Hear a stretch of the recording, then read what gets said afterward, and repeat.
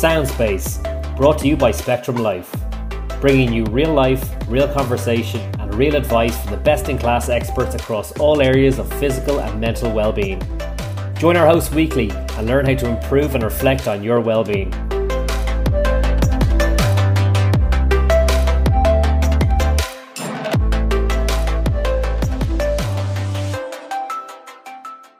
Welcome to Family Life Podcast, hosted by myself, Anita Fletcher, and brought to you by Soundspace. Today's special guest is psychologist and author, Dr. Mary O'Kane, and during today's episode, we will chat about anxiety in children, how routines can have a positive impact, how allowing for mistakes can help build resilience, and of course, we'll chat about Mary's new book, Perfectly Imperfect Parenting. So for all of this and more, stay tuned to Family Life Podcast. Hello, everybody. You're all very welcome to today's podcast with me, Anita Fletcher, and the fabulous Dr. Mary O'Kane. And we are here coming to you from Family Life Podcast. So Dr. Mary O'Kane is somebody that I wanted to have on this podcast. As soon as I heard we were going to do a family life, Mary O'Kane came straight into my head because of the fabulous book that I came across called Perfectly Imperfect Parenting. So Mary, you're very welcome. Tell me a little bit about you and your book. Oh, well, Anita, first of all, thank you so much for having me. I am delighted to meet you too and to be a part of the podcast. The book. The book was a big thing to actually get out there into the world. And I should say, Anita, I lecture in psychology and I lecture in education. So psychology and education and research and everything has been a part of my life for so long. And I suppose when I started to write the book, I thought, there's all this stuff in my head and I would like to get it out there for parents.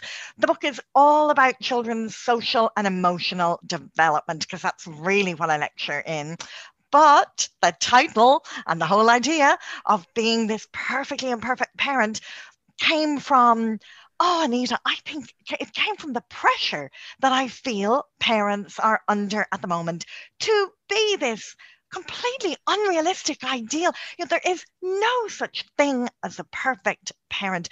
And yet, do you know what I think? I think sometimes we look at ourselves and we see our failures and we think, I'm not doing a good job of this and maybe I'm not getting this right. And we look at the girl down the road or we look at the mum at the school gate and we think, she has everything under control. Look at her. She looks wonderful. She has her Instagram hashtag making memories all the time on Instagram. And we feel that we're just not good enough.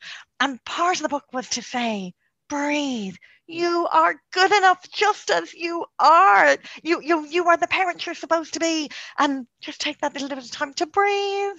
Fabulous. And you know what? We just need somebody like you to tell us that. And now you've put it all in a book. Like, we listen to you all the time. We see you on Ireland AM and we listen to all this great advice, knowing the passion behind it. And then you put it all in one place for us. Like, thanks. Thank you, Anita. Really thank you. Fun. I really hope, that parents, actually, I've got a great response so far to it. I have to be honest. I was delighted. It's so nerve-wracking putting a book out because it is like another baby. It's like my fourth child.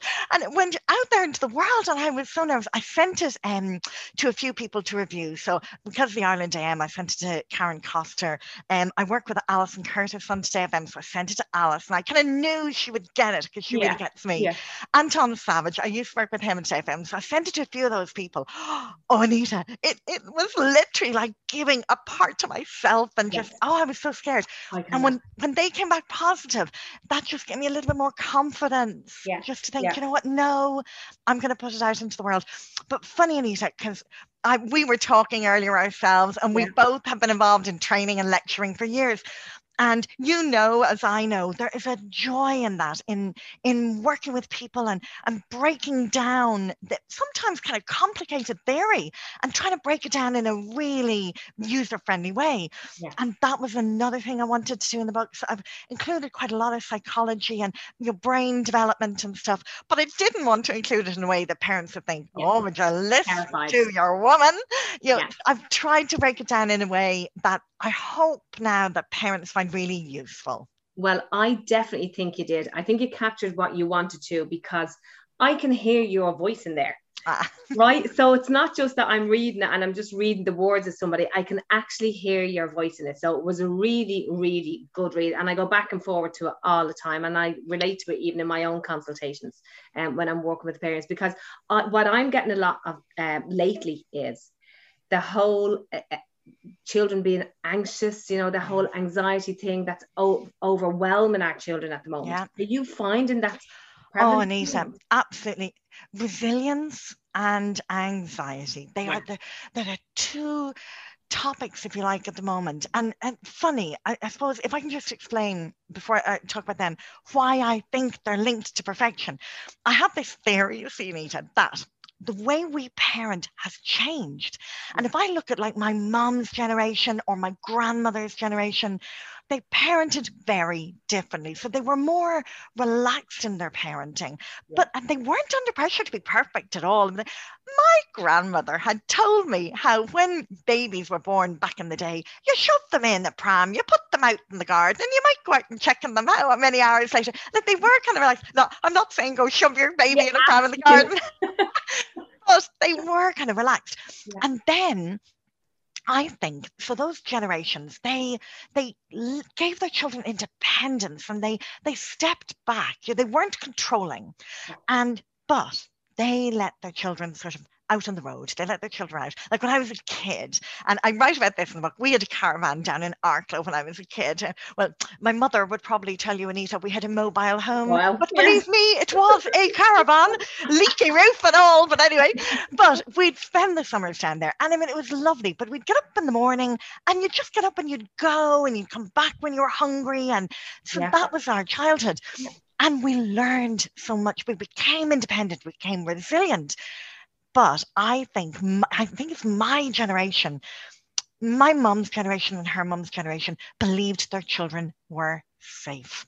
Yes. And they were proven wrong. And the fear that created, I think particularly in Irish society, that it was my generation. It's as if we came full circle, but we got so scared. Yeah. It's if we've created the perfect storm, we drive our kids everywhere, we overschedule them, we are terrified of them out of our sight. But by doing that, and it's as if we think this is being perfect, this is the perfect parent, this is what I have to do, but it doesn't have the effect we want. No. And then their children are building resilience and they're becoming more anxious. And I'm really not blaming parents. And I hope that doesn't sound as if I am, because I'm not. My whole thing is good enough is good enough. Yeah. But it's the pressure we're under. Absolutely. And I don't think that you sound like you're blaming parents at all there. In fact, I think that you sound like you're trying to take the pressure off parents. That's what I want. Because we have overloaded our children. We have arranged all the dance classes and the football coaching and the basketball and the swimming and the everything and the play dates. Like absolutely everything. We're putting it all up in line for our children. So they're not getting to make these mistakes themselves. Yeah. They're not getting to actually learn by a mistake that they might make. Yeah. When you went off in the caravan or the mobile home to Arklow and you were running off for the day, your parents didn't see all your mistakes. Yeah. They were unaware of all the little mistakes that you were making, so they didn't get to fix them for you. They didn't get to come up with all of these solutions. You did it for yourself. Exactly. And I think, and I look back, and we learned conflict resolution. We learned problem solving. We made our own decisions. There was nobody there jumping in to rescue us or to save us. We did it all. And it was so good for us. Yeah. And funny, I know, the term, and I hate these terms, helicopter parenting and lawnmower parenting. Yeah. Anita, I was a lawnmower with a helicopter rotor above me when my eldest was little. Like I was that woman, absolutely. Because I was just so scared that something might happen to her. And I wanted to be this really, really perfect mother. And so that was who I was. But it made me controlling. And I look back now and I see it. Yeah. And I don't think I'm alone. I think for so many of us, we step in and we control. I talk in the book, it's a concept we talk about in education and in psychology actually, all the time. And it's scaffolding our children's learning. Yeah. And I would say to parents, I'm always saying this, see yourself as the scaffolding on the building. Comes from a psychologist called Bruner, and his idea is, so you're building a building, so you're putting up these bricks and it's a little bit wobbly, not strong enough yet.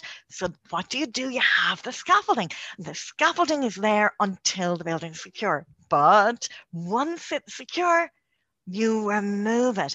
And again, another psychologist talks about allowing children to be a head above themselves, a man called Vygotsky.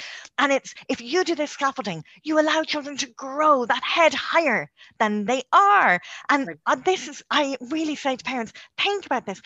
It's like if you see yourself as the clue to the crossword, the child can't do the crossword. Do you jump in and do it for them? Or do you think, no, I'll give them a little clue? And then they grow and develop, and it's so good for them, for their independence, for their resilience, their problem solving. And you and I both know, Anita, the research now into levels of anxiety in our children, and it's really linked to resilience as well. Yeah. And I think I hate when people talk about children being as they grow up, they're snowflakes and terminology like that. And I think, how can you do that? If your child's a snowflake, look back. I know I do that all the time. I look at myself and I think, no, it's not fair to do this to them. It's society. We've kind of done it, if possible, to them. Yeah, absolutely. And by doing exactly what you just said there, coming up with their solutions. Yeah. So coming up with their solutions instead of just saying, like, do you know what would you do next time? Exactly. Again, what would you do? Yeah, that's it. Nice and quiet. Just keep it quiet and let them talk. Listen, my mum used to say to me, that's why God gave you 2 ears and only 1 mouth. Listen, I love that one, Anita. Listen twice as hard as you speak. And that's so important when it comes to our kids, isn't it? That we actually, when we ask them the question, that we actually stop to listen to the answer, because a lot of the time we have the answer ready in our head and we are ready to give it. Isn't that it? And yes, definitely. And funny, I think, as you say, we find it hard not to jump in. Your child comes home, she's had a row with the BFF on the yard, and she comes in and she's giving you the drama of it all. And before you know it, you're going, well, now you go in there tomorrow and you tell her. And you just think, no, step away from the child, And I do the same, just what you said.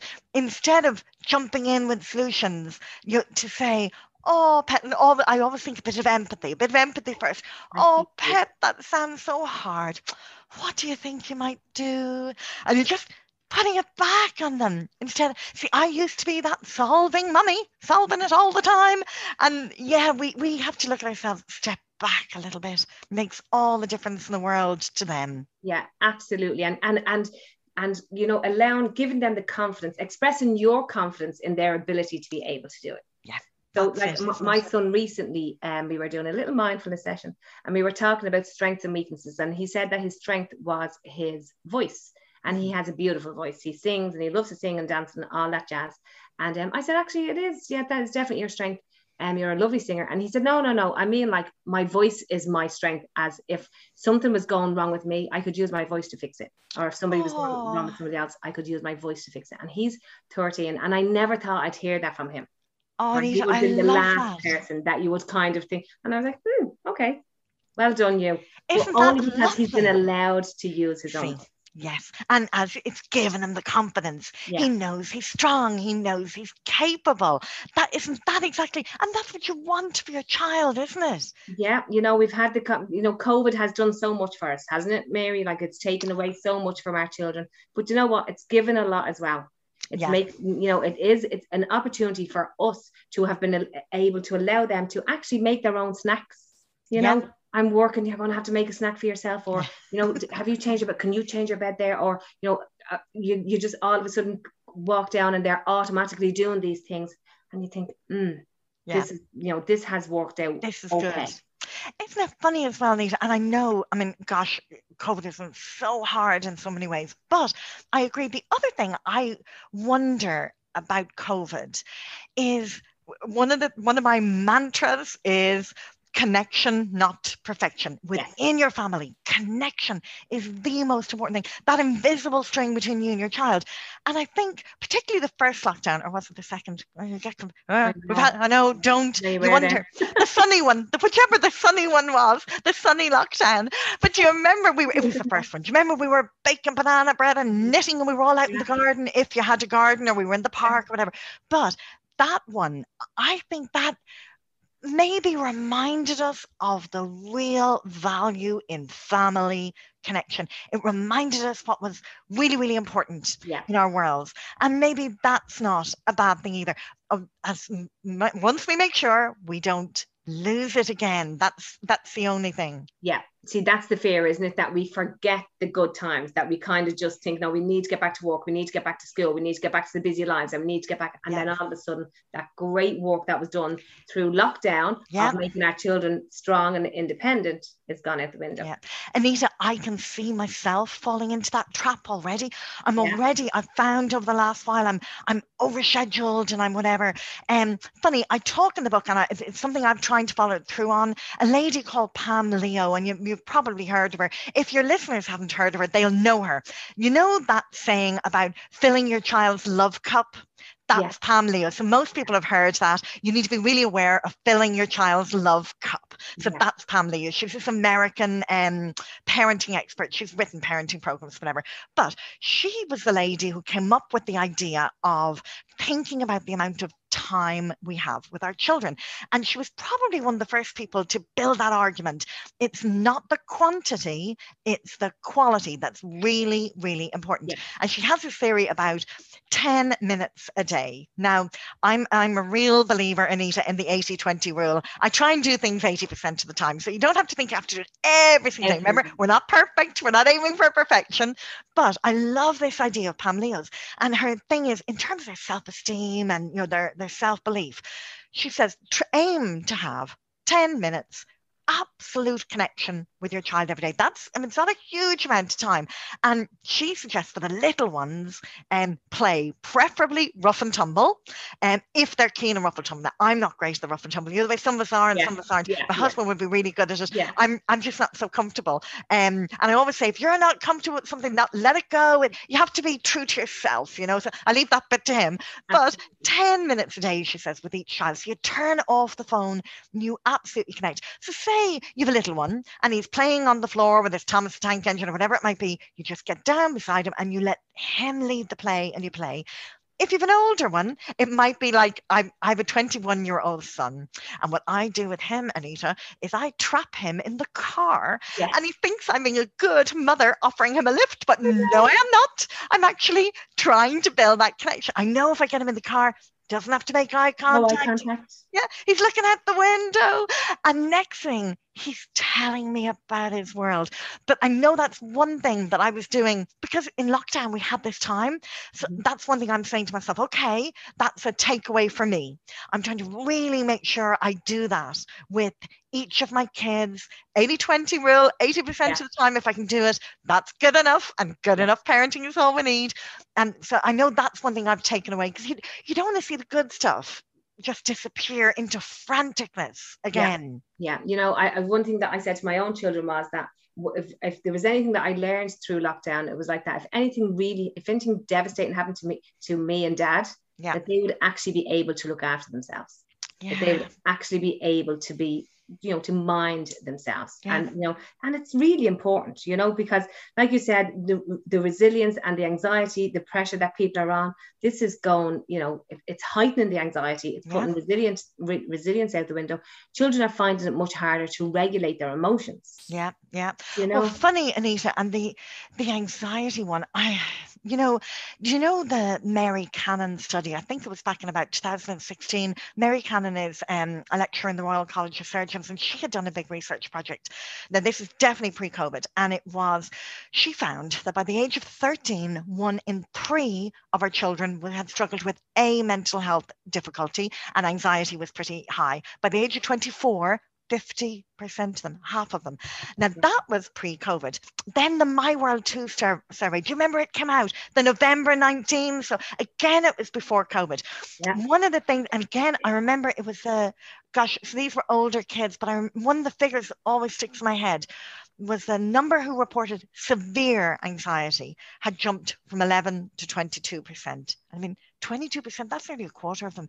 And I remember that figure really frightening me. But one of the things I took comfort from, I remember in that study, and it's something you and I know, and from attachment theory, the kids said themselves, if they had that one good adult, if they had that one supportive adult in their lives, it made all the difference. Absolutely. And we know that. I mean, in psychology, in education, we've been shouting about this for years. And I think that we have to take that away. It's like, it's so important that we say, okay, we know our children are more anxious, but the most important thing is our relationship with them, and that we are that calm, supportive presence, if you like. Because I think when our children become anxious, what do? And I'm speaking from personal experience. Second chicken from that Lawrence Cohen book. We just get anxious, anxious, anxious. I don't know if you've read his story about the second chicken. He has this, Lawrence Cohen wrote a brilliant book on anxiety called The Opposite of Worry. Oh, I love that book. And he writes in it about how we parent our anxious children. And he tells a story about chickens. He did a study on chickens when he was in high school. And we talk about fight or flight. Well, fight, flight, or freeze. Well, chickens freeze. And it's tonic immobilization, it's called, if you're a chicken, so according to Lawrence anyway. And he studied this in chickens, and he found if he gave a chicken a shock, like if he made it feel under threat, it would go into the state of tonic immobilization. It's like playing possum, it's playing dead for a minute, maybe up to 2 minutes. So he was timing them all and testing it. If he put another chicken into the mix and it saw the first chicken in this frozen state, the second chicken didn't have to see the threat. It automatically went into that state, and the two of them stayed there for 5 minutes. And he relates it to parenting. And I think to myself, Mary, you are the second chicken. That is so true. That is so true. Yeah. That's it. Panic. You fight fire with fire, or we just trying to get this whole thing where, there's a little bit of a meltdown, and we're trying to calm them down, and we're trying to, like, say calm down to somebody when they're having a meltdown. It's like rag to a bull, so I often say to parents, try to let that happen, and then later on bring it up and say, do you know what, I was thinking that maybe you could use this windmill when you're feeling like that, and give it a little blow, blow that windmill. There for you whenever you need it, so give them the solution if you need to afterwards, or talk about the solution if you need to afterwards, because in the middle of that, there's no point in us being the storm, part of the storm. Exactly. And they're caught up in their emotional brain. And I think as parents, we forget that. We think from our prefrontal cortex, so the front of our brain, the thinking brain. And there we are trying to think logically. And they're coming from the emotional brain. And then they get anxious. And suddenly we're coming from the emotional brain too. And it's like, So I think learning to breathe, just breathe ourselves, step away from the child. I actually say that in my head sometimes. Step away from the child, Mary, and just step back and breathe and give them the time to breathe. And if we, particularly for our anxious children, they really, really need us to be that calm, secure presence in their lives. And it counts for so much if we can do that. Yeah, absolutely. And, talking about being the mountain in their storm, when there is a storm and we're going at it, then we're looking at anger. And that comes up quite a lot for me. Does it for you, anger management, and especially when they're coming through their, different developmental stages? Well, funny, I'm finding parents of teenagers at the moment. Now, I hate to see teenagers being put down, because funny, I'm very love Facebook. I'm always posting stuff on Facebook, and I post funny stuff, and the number of times it's about the teenagers, and I always have to say I love our teenagers, really, because I do.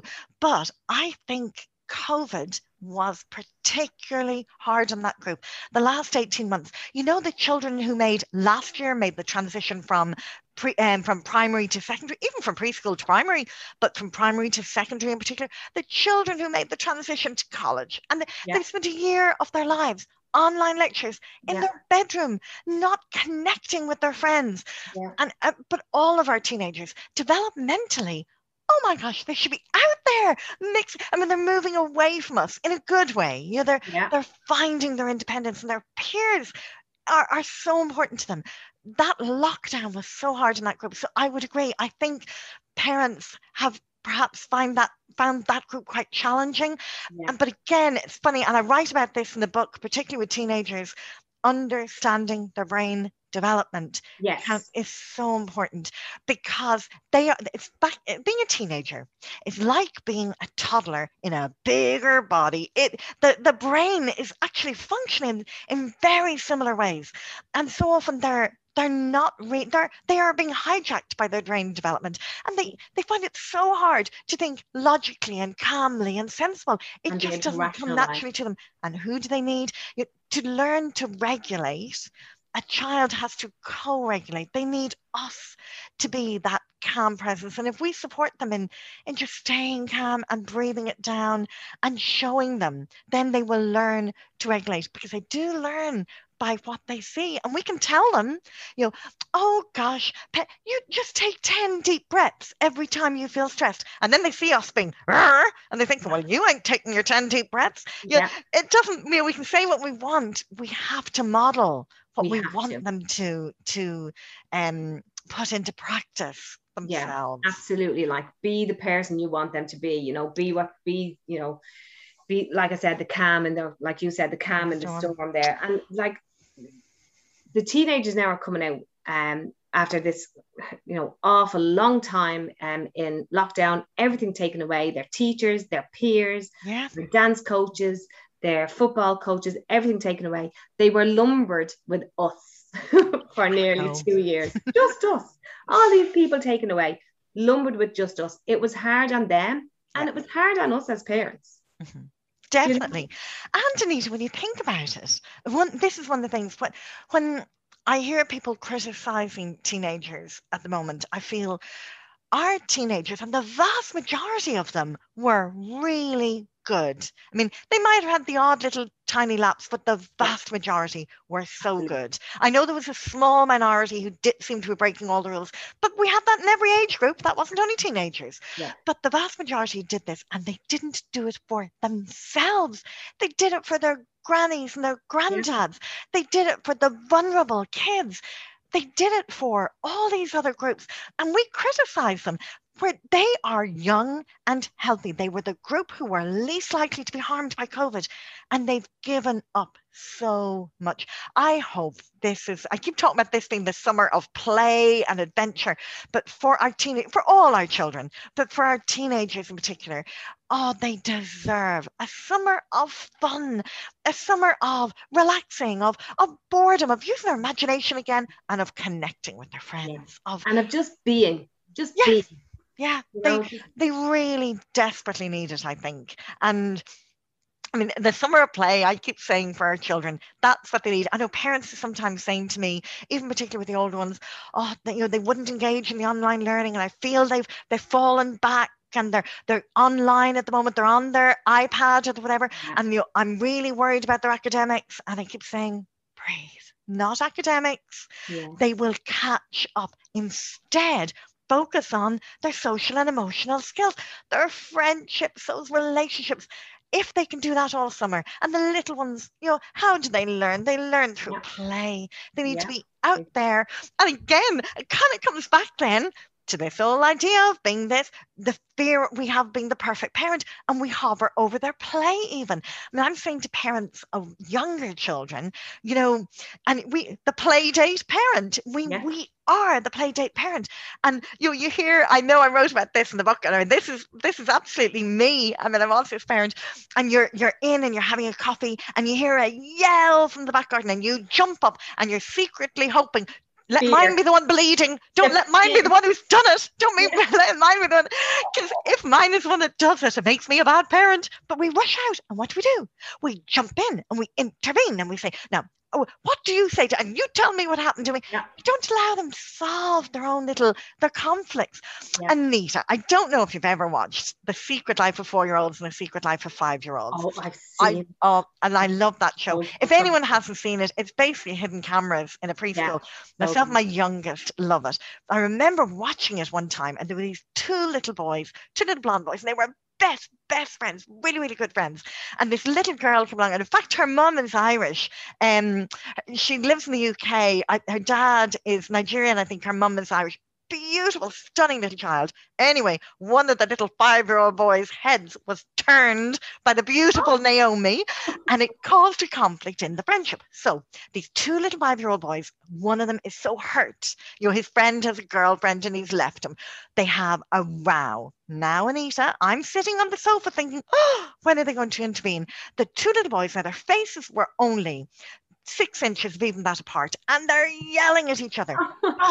The practitioners didn't step in. They allowed them to do it. So they yelled and they both shouted about how angry they were. And then they stopped and they talked and they apologized. And I thought, they're 5 and they could do it because no adult jumped in and forced them to apologize or to make up. They worked through it. Oh, Anita, our children are so much more capable sometimes than we give them credit for. They absolutely are, and I say that, I say that to parents a lot, because we're all working from home now. We're in one room. We hear a little bit of chaos going in. What do? Immediately, we drop everything. We go in there. We sort out the chaos. We come back to our laptop, really annoyed. And I say to you now, keep a little notepad beside your laptop.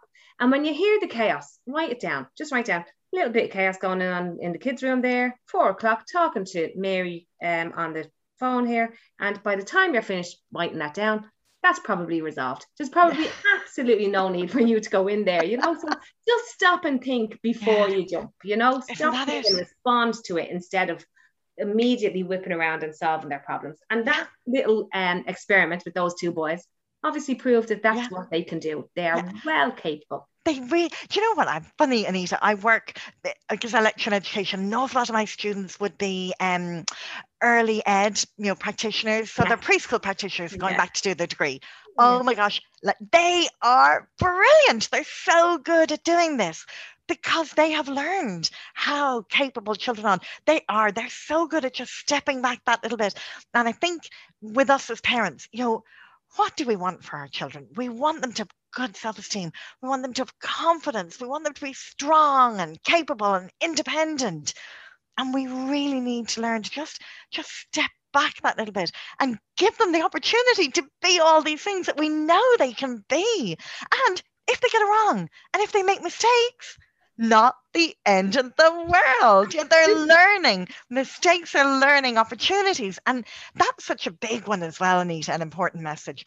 Funny, so much of the research on our older kids, on our teenagers now shows, compared to maybe 5 decades ago, our teenagers now have a fear of failure and they see mistakes as failure. And I think that's another thing we need to remember to really teach our kids. And that's one that we do have to scaffold them in understanding. Mistakes are how you learn, they're how you grow, and tell them about your own mistakes. I remember when I did this, and I'll never do that again. And we learn, but that's another one I always feel, if we want them to become strong and capable, we need to let them believe that they can try something. And if they get it wrong, not the end of the world. They can try again. Soundspace will return after this brief message. My name is Jack Kavanagh, and I would like to tell you about my podcast, which is part of the Soundspace series. It's called Real Life, and we take the lessons and principles of well-being, of lifestyle medicine, of positive psychology, and look at them through the lens of real life stories of people that have been through thick and thin and have come out on the right side of it, who apply these lessons through their lives. Many of them are practitioners in the areas of health, of psychology, and many other disciplines. And I myself have a story. When I was age 20, I had a spinal cord injury which left me with about 15% muscle function. And over the years, qualifying as a pharmacist and then furthering my studies into the world of coaching psychology and positive psychology coupled with lifestyle medicine, I've developed a real interest in how these principles can be used in our day-to-day lives to increase our well-being and to manage when times aren't so good. Look forward to having you join me. Speak soon.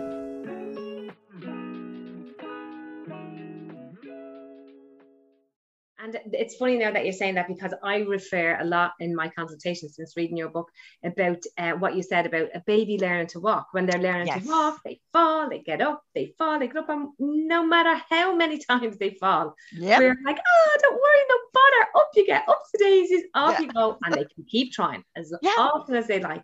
And then they get to a certain age, and without, unknowns to ourselves, we kind of turn that around, don't we? It's kind of more like, oh, did you make that mistake? Oh, you want to be careful now the next time you do that. So all of a sudden now they feel, oh, I'm not allowed to make a mistake. Yeah. Or you did what? Yeah. And we give them the eye, the look, No, it's so true. And it's funny, as you say, and funny, as I was writing the book, I remember thinking about that example and thinking about my own daughter and the ups and downs, which I would have always done. You're joyful at their mistakes. You're like, and they don't see plopping down on their bum as a failure. No, this is how I learned. This is how, when you think about them learning to talk and walk and all these things that they've learned by mistake, and they get better and better and better. And you're right. We have to question why so many of them start to see mistakes as being failure, as something that I hide, something I don't want to talk about, something has anyone seen me do that? No. Yeah. And we have to look back on ourselves. I really don't mean to be critical, because, I think I always talk, Anita, about Donald Winnicott and his whole idea of good enough. Well, he spoke about mothering, but now we call it good enough parenting. Back in the day, it was all mothers.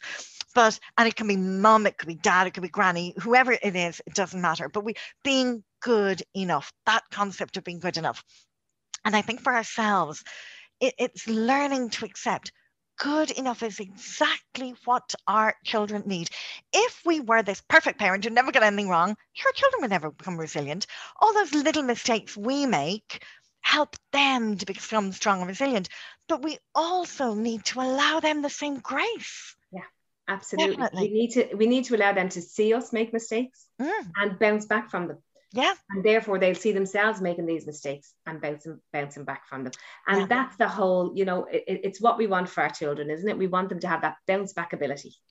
Exactly. And funny, you were talking earlier about, when times are tough and maybe our teens are answering back and we find ourselves retaliating.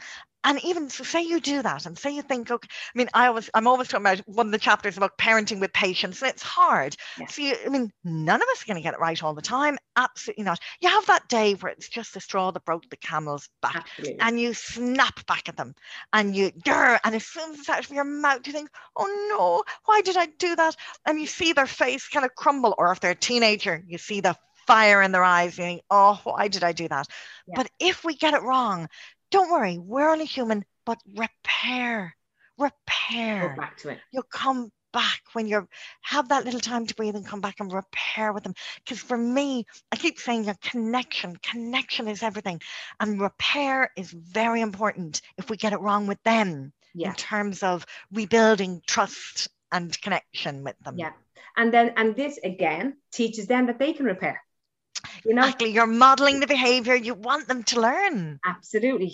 Being the person you want them to be, and by them being able to see that they've made a mistake, look back and think, oh my God, because what they're like, kids are like, oh my God, I did that. Nobody's ever going to talk to me again. Yes. I'm never going to be allowed into that group of friends again. I'm never going to be able to step back inside school again. All of these horrible things go through their minds. Yeah. But if we can just model that behavior and say, actually, when we've all made mistakes, what's important is that we try to rectify them.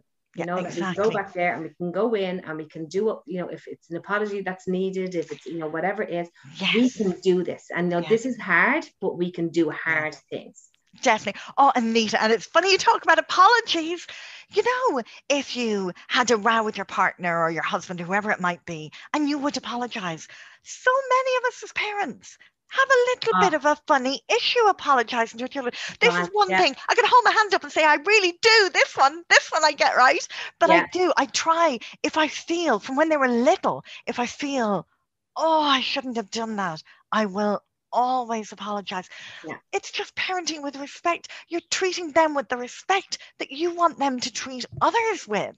Yeah. Just because they're little doesn't mean they don't deserve the same respect you would give to your friend, Yeah. And how are they supposed to learn? How are they supposed to learn to apologize and to kind of feel sorry as well, to know what that feels like, to be able to relay it to somebody? How are they ever going to know how to do that if we're not modeling that behavior? Yeah, that's it. Modeling is huge. We really have to try and be the person that we want them to be. It's funny, somebody just said to me the other night, it really resonated with me. And this is one of the things I'm trying not to fall back into out of COVID. I tend to overcommit to things, like overschedule. So I'm busy. And I have to learn to make myself start to say no. And somebody said to me the other night, because I'm always talking about modeling behavior, and they said to me, well, if you're saying you're always very busy, you need to think about this, because you are showing your child that's the way to live your life. Do you want your child to make time for themselves, or do you want them to be busy? And I thought, hold on a minute. I'm not showing them I respect myself enough to make time for me. And that's what I'm really trying to work on at the moment. I always believe in our parenting, pick one or two things at any given time to try and just think, okay, I'm trying to improve on this. And that's a big one for me at the moment. I'm really trying to work on being the parent I want them to be. And I do it in certain ways. I apologize. I don't give out about people behind the backs. Like, I will never do that.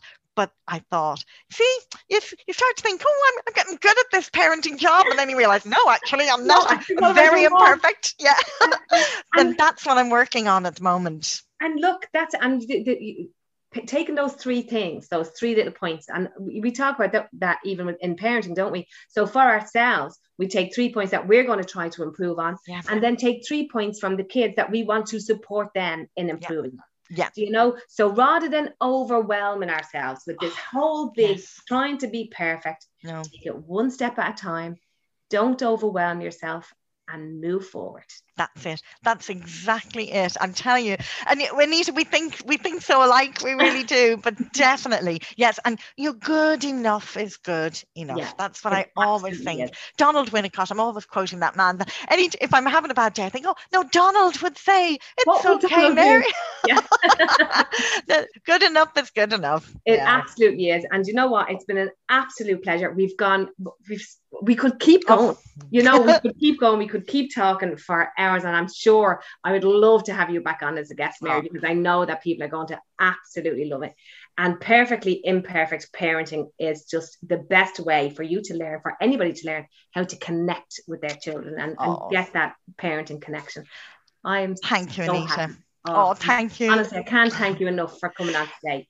Can I just say, if people do want to order the book, shameless plug going on here, but if you don't mind, Anita, if anyone would like to order it, they can get it. The easiest place is my website, www.drmaryo'kane.ie. It is also available on Amazon, but particularly if people are in Ireland, on my website. And my social media is all under Dr. Mary O'Kane. Facebook, Twitter, Instagram, I'm on them all, because I'm posting there all the time, and I'd love to connect with people. And I would recommend that people do connect with you and just go on like that to your social network pages and see the great work that you're doing for everybody. Mary, thank you so much. Thank you for having me, Anita. Thank you for listening to Family Life Podcast with me, Anita Fletcher, and my special guest, sleep consultant, Lucy Wolfe. Today's top tips and takeaways would be: begin Lucy's gentle sleep approach from the age of 6 months onwards. Allow your child to sleep and unlock their own inherent sleep ability. Make sure that your child isn't overtired when they go to bed, because an overtired child finds it hard to sleep through the night. And don't be afraid of the dummy. You don't have to get rid of it. Just teach your child to use it for themselves. This will minimise the amount of times that you need to get up in the night to replace the dummy. For these tips and more, you can always pop over to Lucy's social media pages. And of course, for more podcasts like this, join us in Family Life Podcasts.